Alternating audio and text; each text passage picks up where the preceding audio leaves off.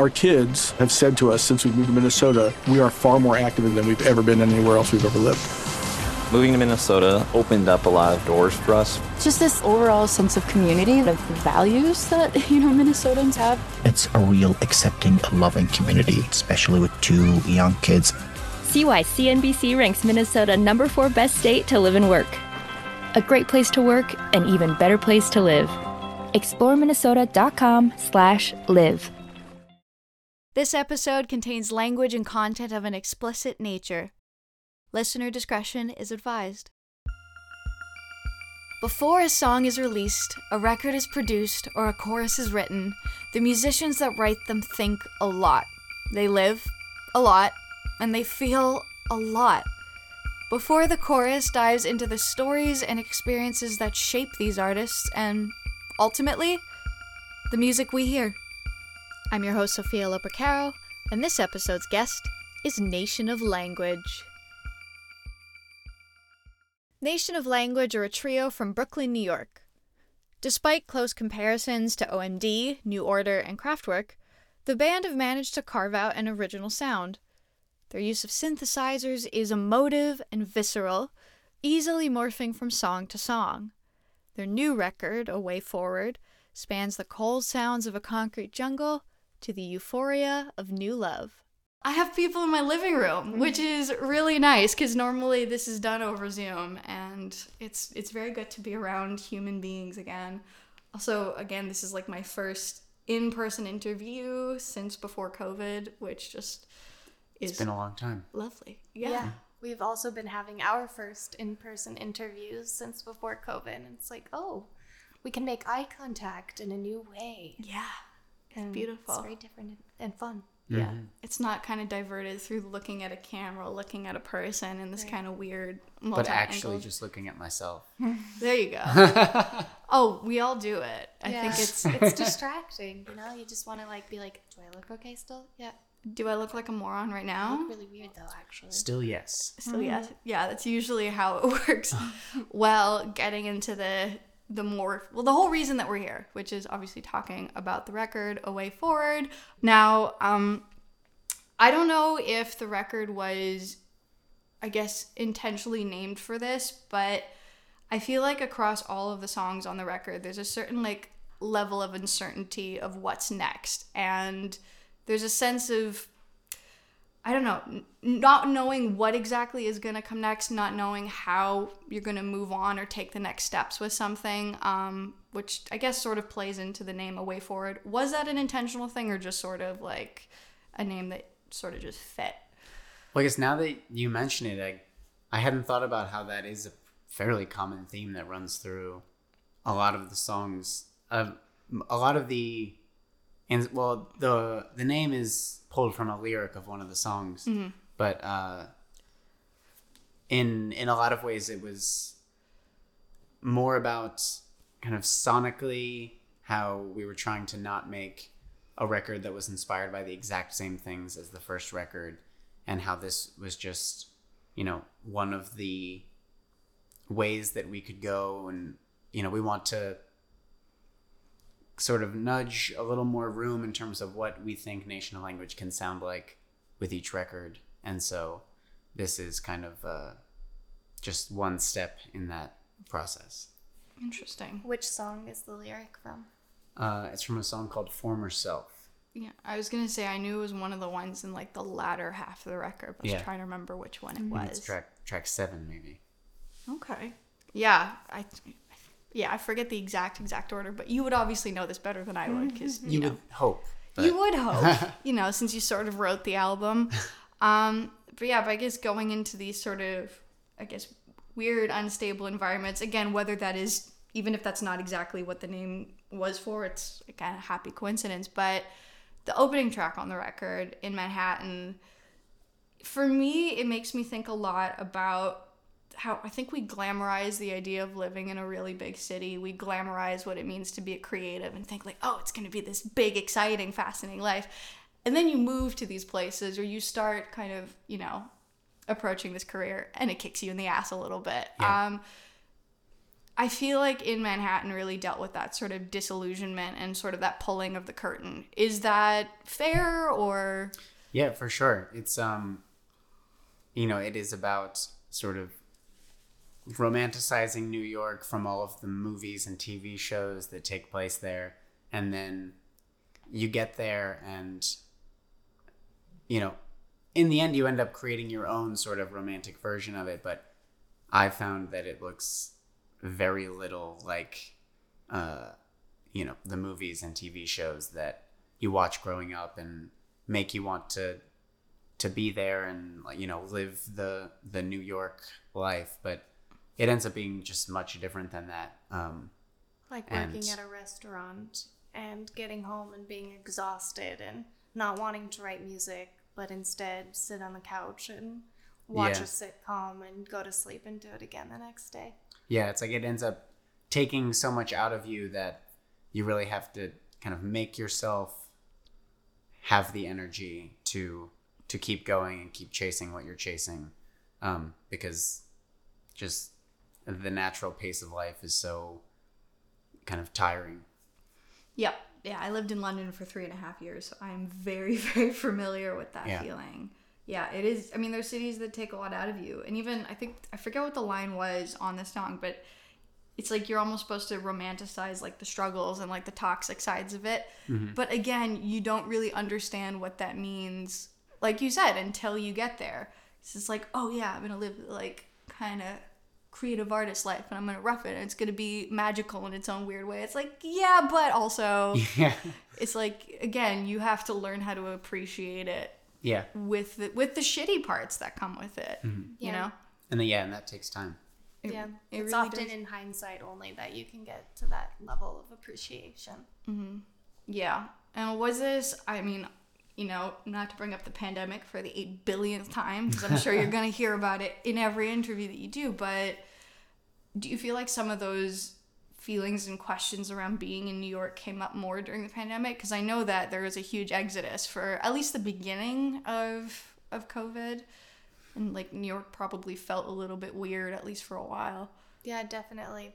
It's like the most romantic aspects of it can be when you're like out with your friends and then you see these other people that you like know that are in the scene and you're like feeling like a mover and a shaker, and you're like, wow, you get home at the end of the night and you just decompress about all of the fun you had and like how excited you are to live there.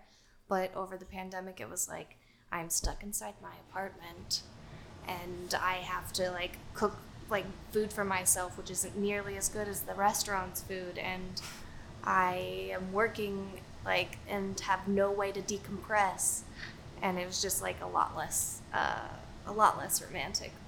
Now that things are getting back to a more normal pace, I feel a lot healthier in my like mental state, because for like over the pandemic, I feel like I realized how much I need the like constant go of like pursuing the artist's life in a big city to like distract myself from too much existential crises. But at the same time now I feel like I romanticize the sort of, spending 24 hours a day within like our small neighborhood, within this like, 5 to 10 block radius, walking around. And there was an apartment a few blocks away from us, this townhouse with a really nice sort of front step situation, and the whole pandemic it was unoccupied, and so we made it our front stoop basically, and just every day we'd get up and make some coffee and bring books and just sit on the front step of this apartment as though it was our own. And eventually someone did move in while we weren't paying attention. And that was a little awkward when a delivery came and they came to the door and we were sitting there with like our breakfast and just sort of scampered away. It was humiliating. But yeah, so and it is another one of those things where now I'm like, those were some good days. Yeah. Not the initial days. Right. The initial days of confusion are still not romanticized. Yeah, very scary. Right, so moving on to the next song, which is Across That Fine Line. Definitely a little bit of an outsider on the record, because a lot of the other ones, it's not necessarily that every song on the record is heavy, but this one's much more euphoric in what it's, what it's talking about. Once again comes to the idea of not sure what to do next. I mean, again, when I was reading the press release for it, that was very clearly stated. It's like, cool, this thing has happened, and now what, Yeah. But I really love how this song has this sort of sense of euphoria. I mean, I guess for anyone who hasn't listened to the record yet, it's basically about that moment when a relationship with someone switches from platonic to not platonic, and no words need to be said. It just sort of happens. And all of a sudden, there's this just big jump in the chorus that makes you feel that. But yeah, do you want to speak on that one a little more, I guess? Yeah, I mean, I definitely just wanted to incorporate a bit of sort of celebration and euphoria into the record. As a way of, I think a lot of the first record lives in a gloomier place.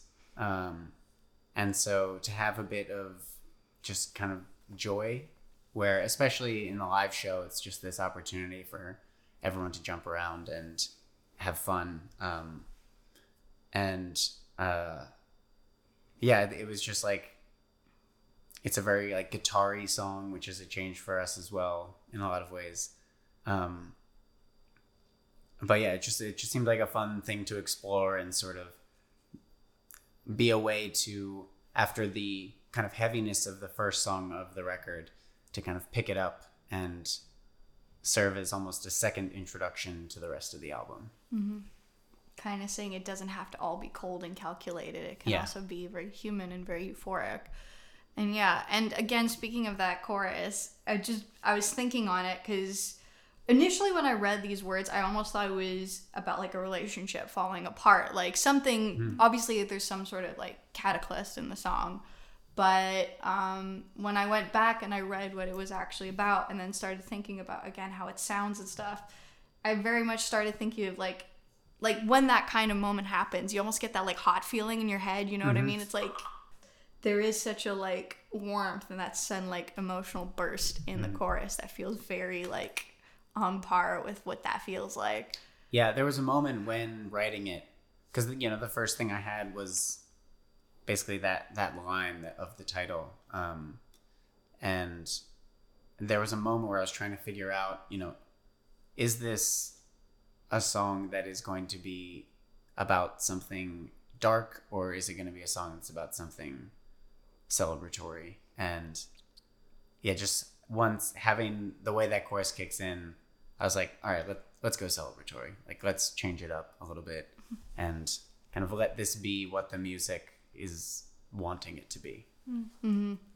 Yeah, I mean, now that being said, I mean, obviously, again, you have this really euphoric song that's about the beginning of a relationship, but then we move on to Wounds of Love, which is the other end of it, basically the not so fun end of the tunnel where the relationship ends. And what I think, I mean, just again, from reading about it, obviously reading the lyrics, what this one made me think of was, no matter how much you rationalize, like, this is the right decision to end a relationship, I've made my peace with it, it still hurts, and so it's still hard to kind of grapple with it. And it felt like that song was sort of trying to deal with that pull of like, why am I still feeling so upset and broken over this, even though I know it was the right decision? Yeah, and yeah, there's that feeling of why am I still feeling like this? And as the song goes on, it's a bit of, acceptance of like, okay, yeah, like I know, like I'm not supposed to, when everyone's at the party or everyone's at the bar, like I'm not supposed to like latch on to you anymore. And, I know how things are supposed to be, and like maybe I'll just leave. And kind of, accepting the realities of the situation and that it's still going to hurt, but you just have to keep going. Yeah, absolutely.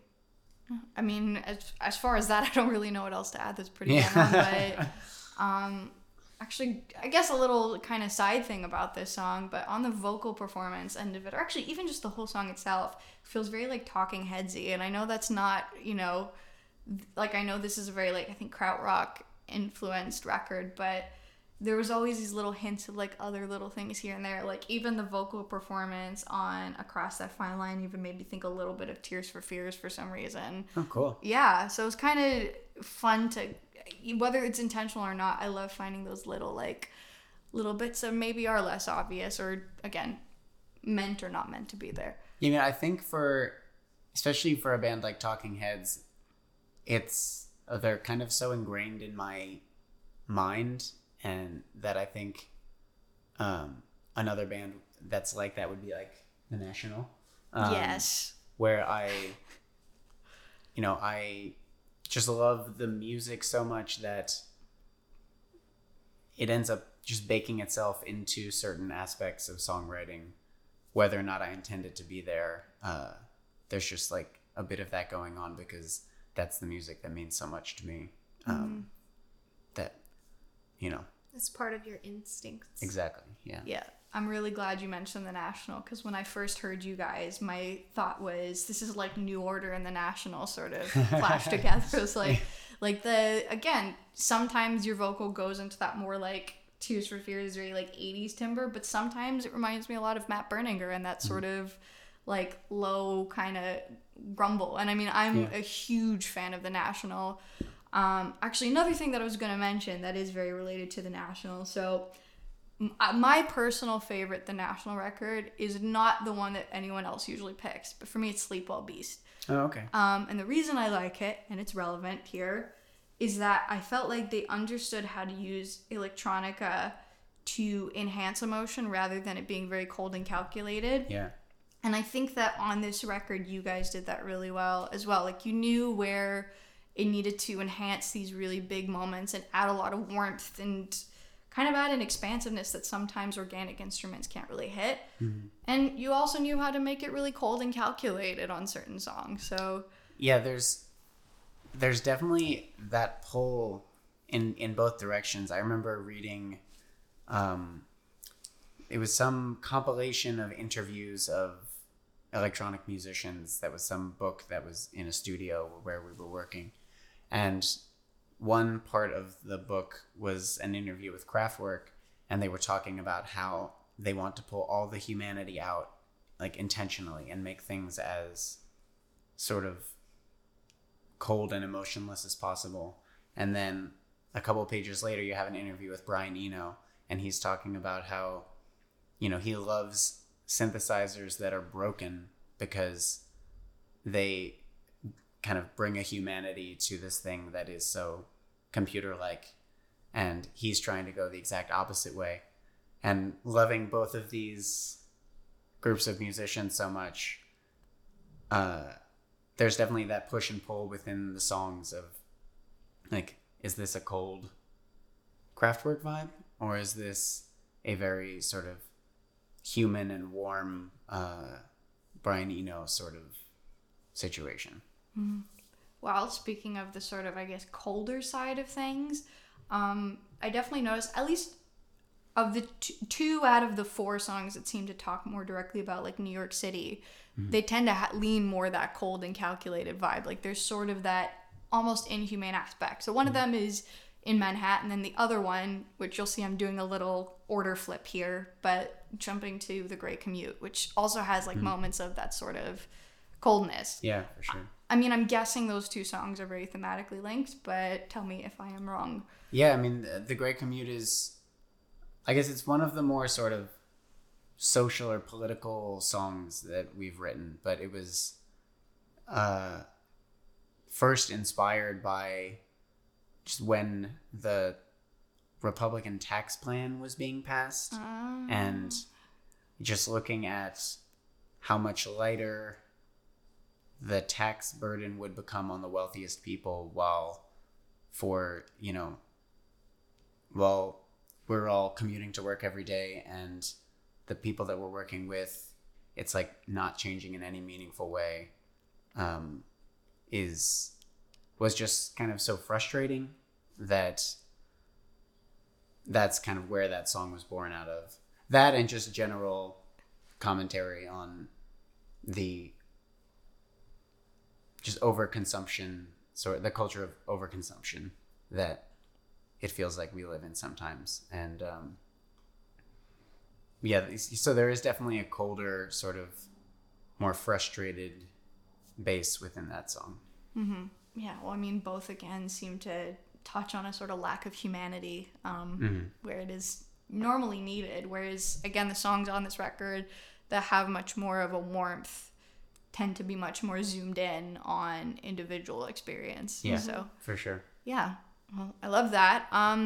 Kind of like I said, since we basically skipped Miranda for a moment, I'm now bringing it back around because I feel like Miranda, This Fractured Mind, and Former Self all seem to kind of circulate in the same zone. Like, I definitely feel like I pick up a little bit on like mental health or anxiety or things like that. But also some kind of either falling out or feeling like either being too much or falling short. There's definitely sort of a more like inner conflict that I feel like is touched on those 3 songs. Yeah, definitely. Miranda's is definitely a bit of sort of acknowledging the, I guess for lack of a better term, sort of like slacker dirtbag within me. You know, when it was written, I was thinking very much of just like my days sort of like bumming around New Jersey, delivering pizzas and like working a few jobs and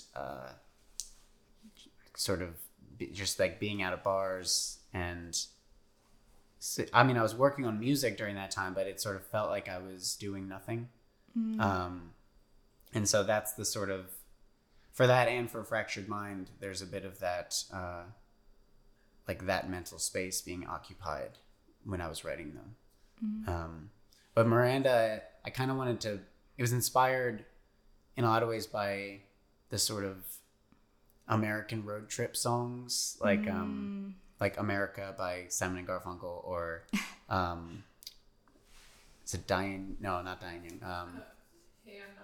Hannah Hunt by Vampire Weekend. Oh, such a good song. These sort of things where it just feels like you're sort of catching someone in the middle of a long journey. And so it's sort of my like dirtbag version of those songs. Love it. And ironically, this is not the first time that America by Simon and Garfunkel have been brought up on this podcast. Nor should it be. Yeah, and I was listening back to the exact episode that it was mentioned on earlier today, so it's just thinking about some old conversations with a lovely band called Flight that I'm friends with over in the UK. They have a song called Mistress America that's very, very inspired by Simon and Garfunkel. Also, I'm glad you brought up Hannah Hunt as well. I haven't listened to it in a while, and I'm definitely going to go back and listen to it today because I definitely love the like relationship disintegrating on a road trip sort of feeling. So good. Of that song. But yeah, now that, I mean, going back to what you were saying about, I guess kind of like a slacker youth looking forward on Miranda and This Fractured Mind, I think there was I'm trying to remember what the lyric was on This Fractured Mind, but it was basically the idea of like wanting to be able to like dream up a better future for yourself or something. Yeah. So is that like in that sort of zone, like kind of either longing for something better, or like where was your head on in that one? Yeah, I mean, it's essentially a question of recognizing that you're in a sort of loop and wondering whether you can self-actualize your way out of it, just like through positive visualization, and because you feel like you're just kind of doing the same things all the time and never actually taking a step in the right direction. And so, yeah, that question is, trying to think of what the actual lyric is. I think I have it somewhere. Oh, it's do you think that I could simulate my life but done a better way? Thank you. And yeah, there's also like a fake it till you make it sense in that, and it's about simulating a better version of your life until you can actually make it a reality, which is a thing that I think about all the time. I'm sure we all do to some degree. Yeah. It's a very human thing to do, and it's a constant war with yourself to not do it. Yeah. Which actually, that definitely leads me into what I was thinking about with Former Self, because the lyric is basically like, my former self thought that I could like ask for more. Like, so in a way it feels connected to those previous two songs we talked about, but again feels like maybe in the present there's still a longing for more than what's currently there. Yeah, for sure. There is a bit of that sort of whiplash between those two songs, of one is imagining a better future, and then one is sort of in that future being, reflecting on, I imagined so much for myself, and am I actually even doing it now? Or, am I living up to what my past self thought I was capable of? Yeah. And so, yeah, there's a link between those emotionally, for sure. Yeah, ironically, you probably are, but much like we kind of said on In Manhattan, when you're in the midst of whatever reality is, it never looks as glossy as what you picture. Yeah. When you're a kid, you're like, oh, this is going to be amazing. And then you're here, it's like, yeah, it's amazing. And also, I'm tired. It's like, why is this thing that I love so exhausting all the time? It's Yeah. like, because it's work, you know? Yeah, it's definitely, giving yourself so completely to something it definitely wears you out in ways that you're not expecting. Being on tour is a great example. Like, we love going on tour, but there is like this sort of relentless nature to it where we were with one of our friends earlier, and she was like, it's always the weekend for you. And I was like, but it's also like it's always a weekday for us, because there's always something that has to be addressed, and some flyer that needs to be edited, and there's an interview, or there's a photo shoot, or there's the show, or there's like a 10-hour drive, and so it's both. It's both very exhausting and so rewarding. It's like just a strange thing to actually get here, especially after waiting for so many years through the pandemic and everything. I was thinking on Ian's laptop, for when he's like sitting down doing those annoying tasks of like responding to emails or putting receipts in or doing Photoshop documents, he has a little note that's permanently up on the screen that said, "This is the work of an artist." Yeah. So just that to he remind myself. Yeah. Well, we're getting to the last 3 songs on the record. Whatever You Want is one of the ones that stumped me. There's always, I think whenever I'm doing these sort of like read-throughs of records, there's usually, everybody's got like one song that I can never quite figure out the exact meaning, because you guys are very good at sort of weaving in and out of very literal and very metaphorical things. So yeah, this one tripped me up, and I would definitely love a little more insight into it. Yeah, so Whatever You Want it's for me, it occupies another sort of celebratory space, kind of like across that fine line, but in this situation, it's sort of about like the joy of pining for someone even when they don't reciprocate it, and just like the celebration of that feeling of being alive in that moment, even if there's also this sort of sorrow that it's one-sided, and so because it is nice to feel strongly even when it is something negative, and so the song is kind of trying to balance that positive and negative, overwhelming emotion sort of thing. Yeah, I guess that definitely weaves into a lot of what we've been talking about today, finding the coexistence of like the joy and the pain, and just like you said, like the privilege of being able to feel even when it hurts. I remember once telling a friend of mine that I liked him, and it wasn't reciprocated, but I found myself driving home feeling this like weird sense of both euphoria and mourning at the same time. You're like, I did it. I did the thing. I was emotionally vulnerable. Yeah. My therapist would be so proud of me, Yeah. But yeah, it's so true. You really have to learn how to embrace it, and it can be such a good thing when you do. Just being okay with feeling everything in full color. Yeah. Again, speaking of that idea of, joy and pain, or like humanity within something less human, just those kind of contrasts.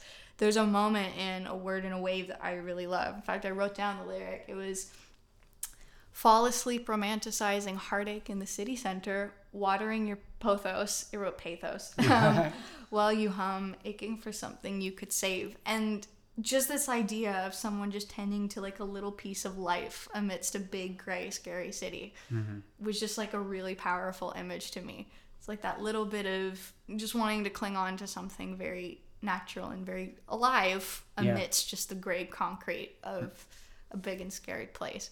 For sure. And yeah, with that song, the sort of, a lot of the tension within that song is with the title, A Word and a Wave. It's kind of, when I was writing it, I was thinking about these small social interactions that happen where, whether like how you can make someone feel so good with like just some small acknowledgement, or not giving that to someone can hurt them so bad. And there's sort of a line you walk, like when you're like, oh, I saw that guy at a bar, and like, I think pretty sure we've met before, but he just like walked right by me. And how, there can be this confusion. And so the song is kind of coming from a place of someone who wants to be the person that's always saying hello and being there for everybody else. And they just have this little plant, and that's like, they just need to keep something alive and feeling good. And how that can sort of wear you down over time is trying to like be the day brightener for everyone else. Taking on a caretaker role in any capacity can be it can be a lot, speaking from personal experience. But yeah, again, it's another one that I don't really feel like there's anything else that I can add that kind of completes the picture really nicely. It's a very short song. I mean, short but very potent, much like you said. It's sometimes the little things carry the most weight. So there you go. It kind of all ties together. Form and function. There you go. Yeah, exactly like this chair I'm sitting in that Exactly. nobody on the podcast can see. It's the beauty of podcasts, is sometimes these little visual cues. Like earlier when we were talking about the National, and you pointed to the National poster hanging over my dining table. So No one knows. Nobody will ever know. Well, now you do, because you heard me say it. But anyway, we are now at the final song, which, again, it's another one that seems to touch on the city, but at the same time, I'm not sure, but almost feels like it could be like a good sort of recap of the record in a sense. Like, it feels much more big picture, or at least maybe not big picture, but more all-encompassing than some of the other similar songs on the record. Yeah, there's definitely, it is a bit more zoomed out. It's kind of, a lot of it is, I think, sort of feeling lost within the modern world and within consumerist culture, and feeling like you're always behind on whatever's happening, and you're supposed to be buying the new thing and kind of staying up to date, and the bank is calling because you've overspent, and just sort of the chaos of modern life and the complexity of trying to stay afloat in a world in which rich people keep getting more tax breaks and no one else gets anything that feels like fair compensation in relation to that. And so, yeah, I guess it is sort of touches on a lot of the themes of the Yeah. other songs. So in that way, it's like a little bit of a gloomy way to end the record. when we were making it, I was talking with the producer that worked on that song, who is Nick Milheiser he's one half of the band Holy Ghost, and so we worked with him for half the record, and then also Abe Seaforth, who made the whole first record, and so we kind of would spend some time in one studio with one person, some time in the other. But when I was talking to Nick about how I wanted the end of that song to feel, he was talking about how it should be a drive into the sunset thing, and I was like, oh, I was gonna say like a lay me down to die sort of thing, but your thing is way better. Let's go with that. Like similar feeling, but just not as grim of a take. It's like, surprise, we're actually making the Smiths record. We're just making this as sad as we possibly Extremely can. dramatic. Yeah. You know, actually, then again, Morrissey is very dramatic, but we won't get into that because I don't like him as a person, as I don't think anybody with a good mind does. No. So true. No, but again, like I said earlier about the title of this record, it very much by accident falls in line with it because it's, you know, trying to figure out a way to keep moving forward and keep coping in a big and scary world. So Yeah, I'm definitely gonna start telling people that aspect of it was entirely on purpose. there you go. Thanks. The problem is that this is going to be out as a reference point to Yeah. call you on your bullshit. Bring it. A Way Forward is out now wherever you normally get your music. This podcast is hosted, produced, and edited by myself, Sophia Lopercaro, and the artwork is by Meg Welford.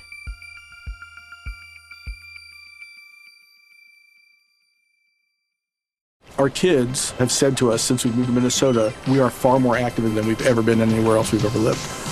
Moving to Minnesota opened up a lot of doors for us. Just this overall sense of community, the values that, Minnesotans have. It's a real accepting, loving community, especially with 2 young kids. See why CNBC ranks Minnesota number 4 best state to live and work. A great place to work, an even better place to live. ExploreMinnesota.com/live.